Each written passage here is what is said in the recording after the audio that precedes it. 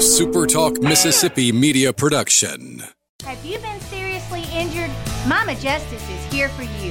Our medical team partners with top-notch doctors, surgeons, therapists, and urologists, ensuring a comprehensive recovery journey. If you've been injured, call Mama Justice today. We're here for you.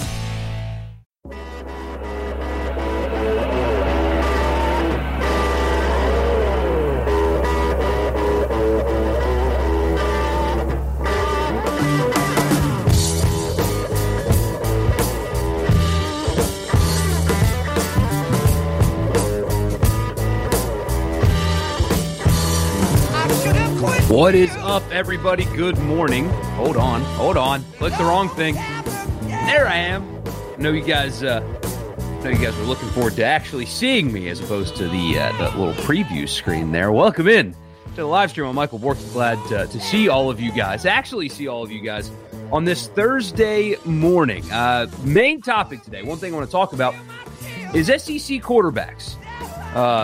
I'm not going to go 1 through 14 or anything like that. That's not what I'm going to do this morning. But SEC quarterbacks, like a top 5, if you will. But the reason I'm doing this exercise is because there is one that, at least so far this season, is probably criminally underrated at this point. And you won't be surprised by the top 2. But when you get after 2, you start looking around and you think, you know what? We don't give this one kid enough credit. So we'll talk about that right here on the stream. Real quick, though, I want to remind you, follow me everywhere.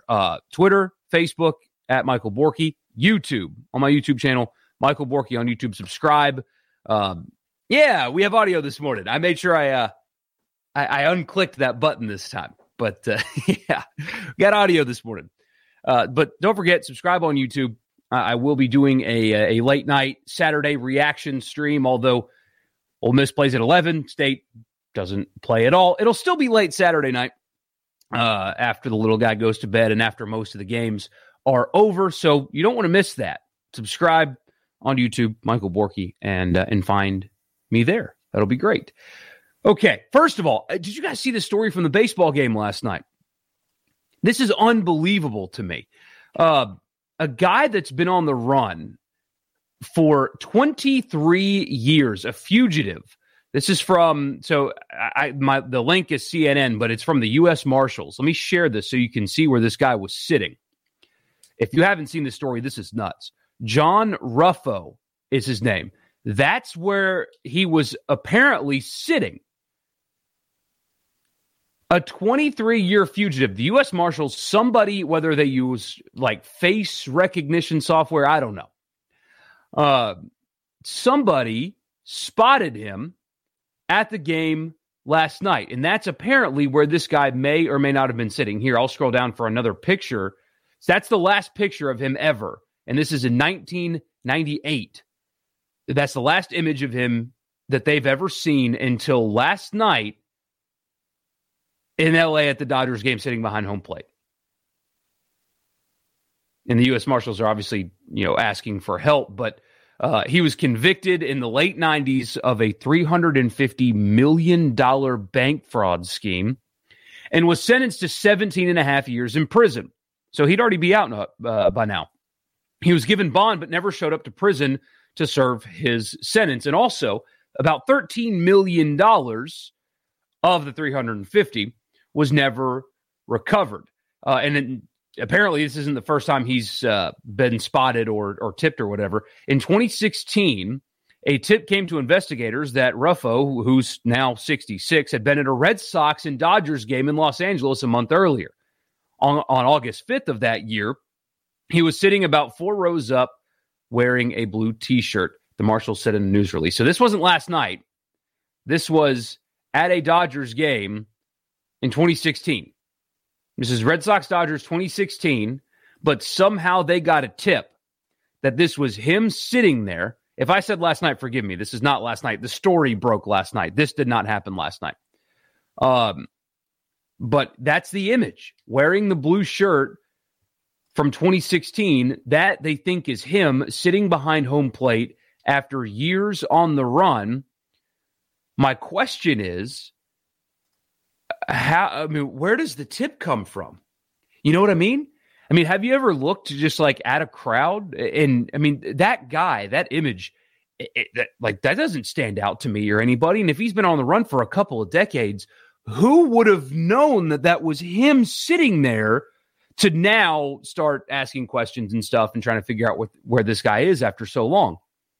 But I mean, apparently this dude who's 5'5" or whatever has been hiding in plain sight to the point where he's comfortable sitting behind home plate at baseball games after he skipped a 17-year prison sentence for a $350 million bank fraud scheme. Just sitting behind home plate at a baseball game in Los Angeles, 2 rows back.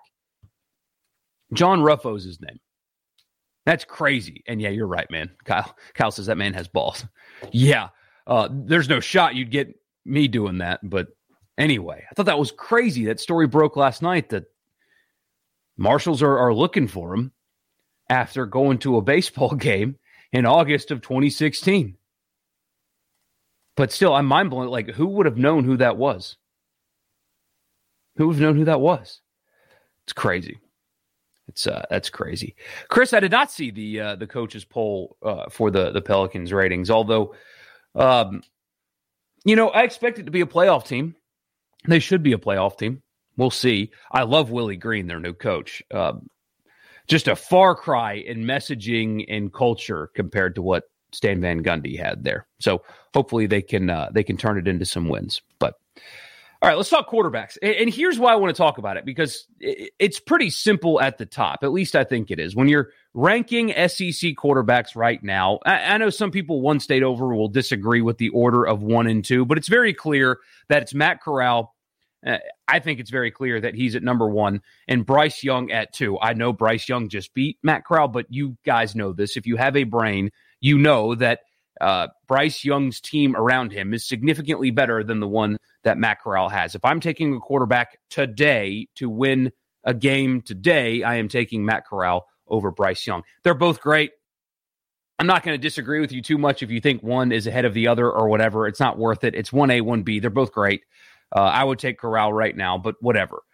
He's number 1. Bryce Young's number 2. And I think there's a shelf underneath 3. And this is what I was thinking about last night when I couldn't sleep. Who's number 3? Who is number 3? When you're ranking quarterbacks in the SEC, who's number 3? Because there's no real clear answer, and you would probably get different answers based on fan base. I'm sure LSU fans would say Max Johnson is 3. I'm sure Kentucky fans would say Will Levis is 3, but that's no shot at all. But they would say it. Auburn fans would say Bo Nix. Arkansas fans would say KJ Jefferson, and on and on and on and on. But when you're looking at it objectively, when you are looking at who right now is the 3rd best quarterback in the SEC, not the 3rd most talented quarterback in the SEC, you got to separate talent from what they're doing, their production. Who's number 3? Because it's not Bo Nix to me. KJ Jefferson is too inconsistent to be there.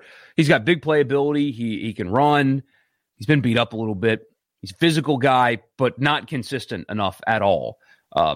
At times, he throws a stunning deep ball, and they have explosive plays in that offense, but it's not consistent enough. Hendon Hooker, I think by the end of the season, can probably take this spot. I think he was the fact that he wasn't starting is still kind of shocking to me. Why Joe Milton was able to win that job, or how he was able to win that job. I would have some questions if I were a Tennessee fan about coaching judgment. It's not JT Daniels. He's only thrown 71 passes this year. Is it Will Rogers? Is it Will Rogers? And I have been critical of the offense. It's not explosive enough. But here are the numbers. He has 1,862 passing yards. He has obviously thrown it a lot more than everybody else in the SEC. He's thrown 160 passes more than Matt Corral. He has more than double the pass attempts that Matt Corral does, right? So it's skewed a little bit, but still. He's completed 215 of those 284 pass attempts. And yes, I know half of his pass attempts are at or around the line of scrimmage. I know I've been critical of that, but still, listen to these numbers. 215 of 284, a 76% completion percentage, 14 touchdowns, 2 interceptions. 14 touchdowns, 2 interceptions. And completion percentage, he is only behind JT Daniels in the SEC, who, again, has only thrown 71 passes. He's been banged up. As far as regular starters in the SEC, he beats everybody. He's ahead of Bryce Young by 3 percentage points. He's ahead of Matt Corral by 6 percentage points. Now, the kicker, though, is the yards per pass attempt. Matt Corral second in the SEC at 9.7, and Will Rogers is down at 6.5. That's the one area of criticism that I've given most of the season, is they don't throw the ball downfield enough. But when you're looking at production, who has a better argument? And for whatever it's worth, QBR has Bryce Young, Hendon Hooker, and Matt Corral 1, 2, 3. Will Rogers is 7th in QBR, and a lot of that is tied to the fact that it's yards per attempt is not very high. That's mostly where that comes from. But who's got a better argument? Who's got a better argument than Rogers at 3? It's a good question, right? And a lot of people, myself included, I'm guilty of it, but a lot of people have been really hard on this kid. And credit to Mike Leach. I know most people don't listen to coach press conferences and stuff like that. I mean, I have to.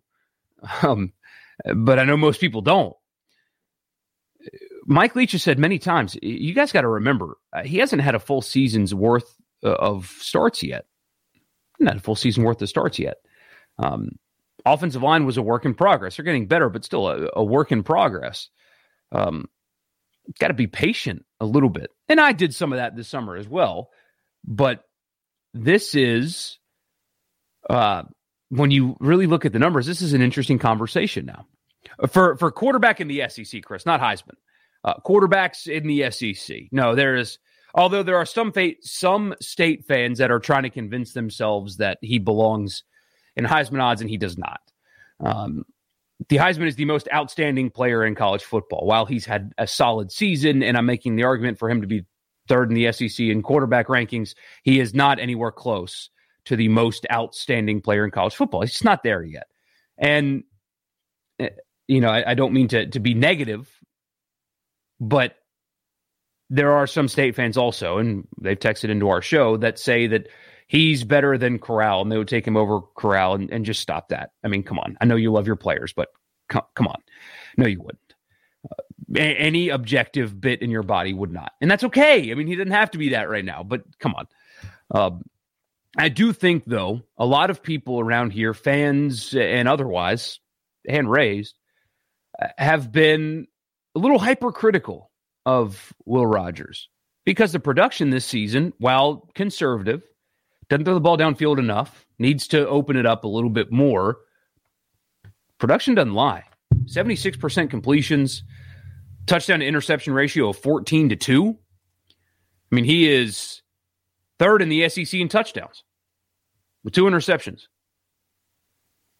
Max Johnson's thrown double that. Bryce Young on 140 fewer attempts has thrown as many interceptions. On 140 fewer attempts, thrown as many interceptions. Yes, it is a little conservative, too conservative at times.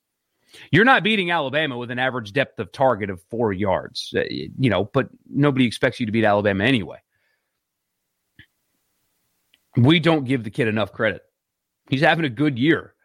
I mean, he'll probably break Mississippi State single season passing records and stuff. And again, that's mostly because of volume, but still, it's time to start putting some respect on Will Rogers' name, I guess is what I'm getting at. It's time to start putting some respect on Will Rogers' name.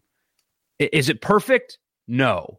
Are there flaws in what they're doing right now? Absolutely. I talk about it every week.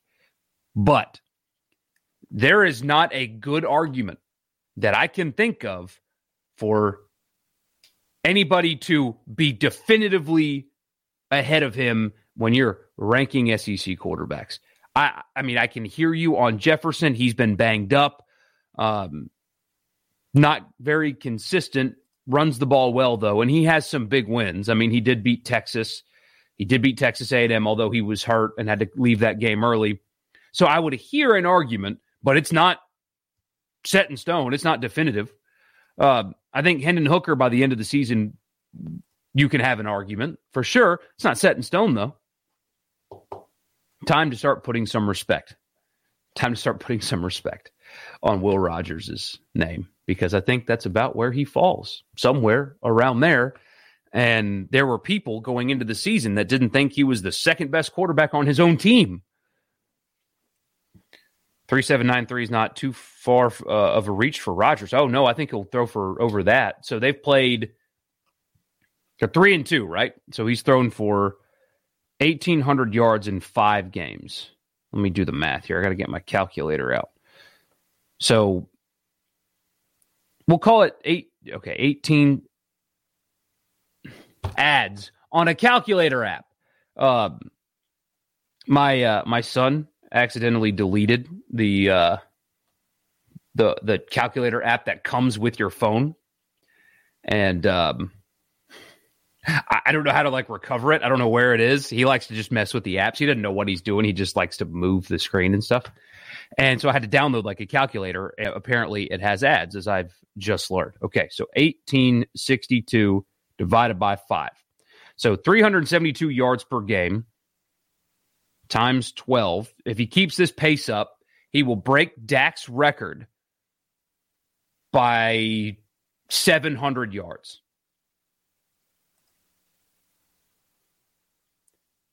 It's in the App Store. I know it is, but it's still on my phone, but I can't find where the app is located. So I go to the App Store and go to download it. It's still there. I can't download it. It's there, but I don't know where it is on the phone itself. It's gone. I don't understand it. But anyway, yeah, if Will Rogers keeps this pace, and he still has Vanderbilt on the schedule, he still has an FCS team on the schedule. If he keeps this pace, he will break Dak's single season record by 700 yards.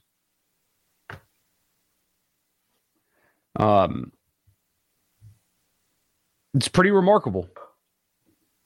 It's yes, again, it's sheer volume. Dak didn't throw like this, but still, like I keep saying, respect the name a little bit. He deserves it. He's having a good year. Can it be better? Sure. Are there areas of criticism in the offense? Absolutely. There are. Absolutely there are. But he's having a good year.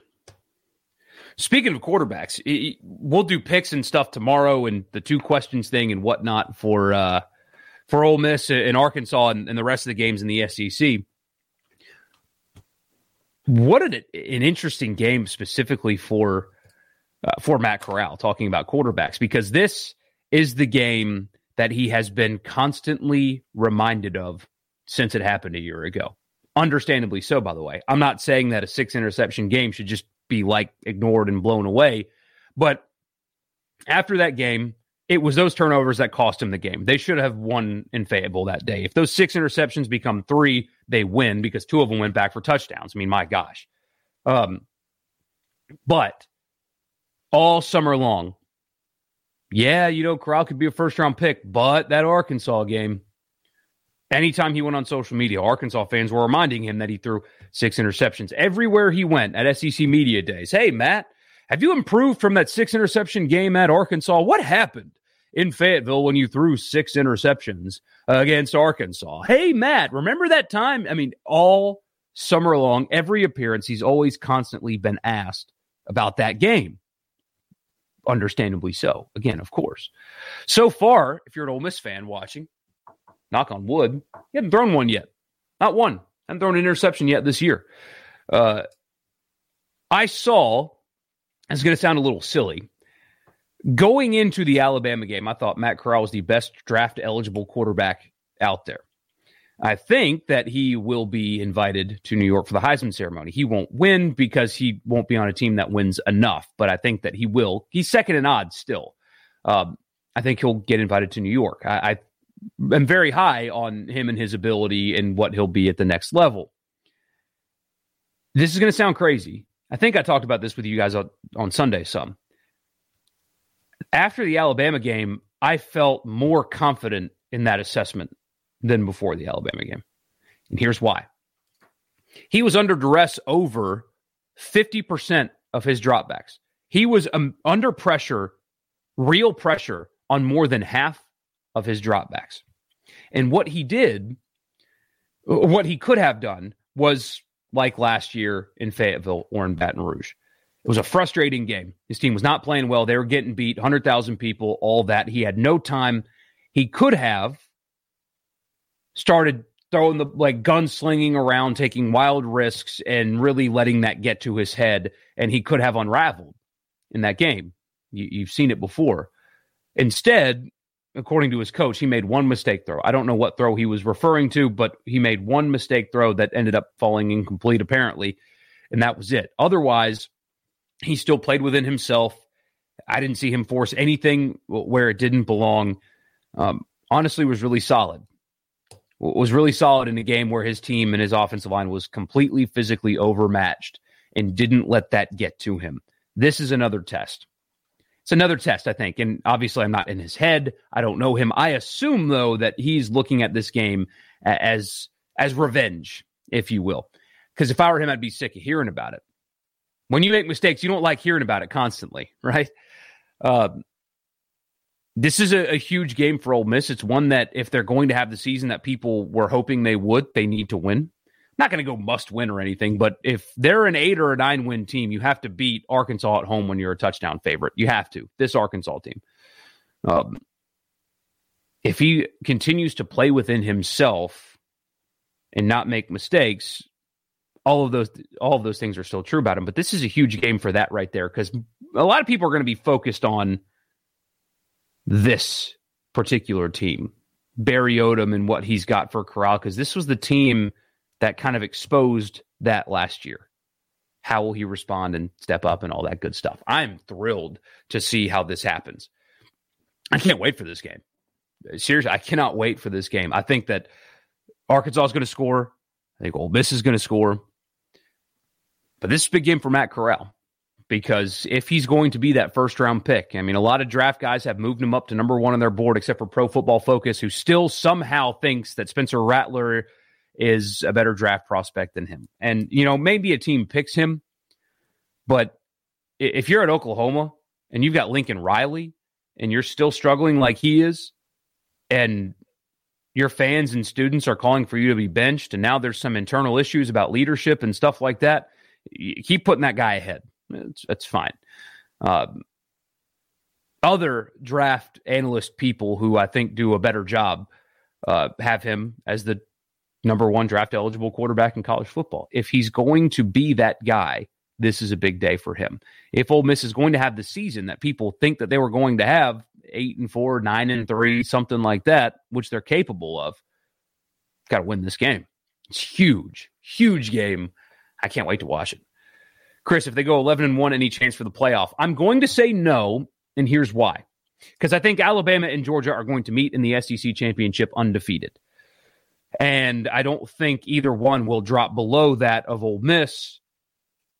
And the playoff committee's not putting 3 teams in the college football playoff. So, no, I do not think that will... Georgia and Alabama will have to slip up. And then whichever one of those teams has to lose in the SEC championship for that to be a possibility. Got to win Saturday first. But, yeah, I mean, there's a chance. It's just a very, very long one for sure. But there is a chance. Never say never and all that good stuff. So, a bit of a short one today. I've got a ton to do this morning. I've got a lot of business to attend to, so I'm going to go ahead and hang it up. Don't forget to subscribe on YouTube. Thank you guys so much for tuning in. Tomorrow we've got picks, and then Saturday night. Tomorrow we got picks, and it's my wife's birthday, so wish her happy birthday, I guess, in your head. We've got picks tomorrow, late night stream Saturday night. And let's get going. So I'll see you guys tomorrow.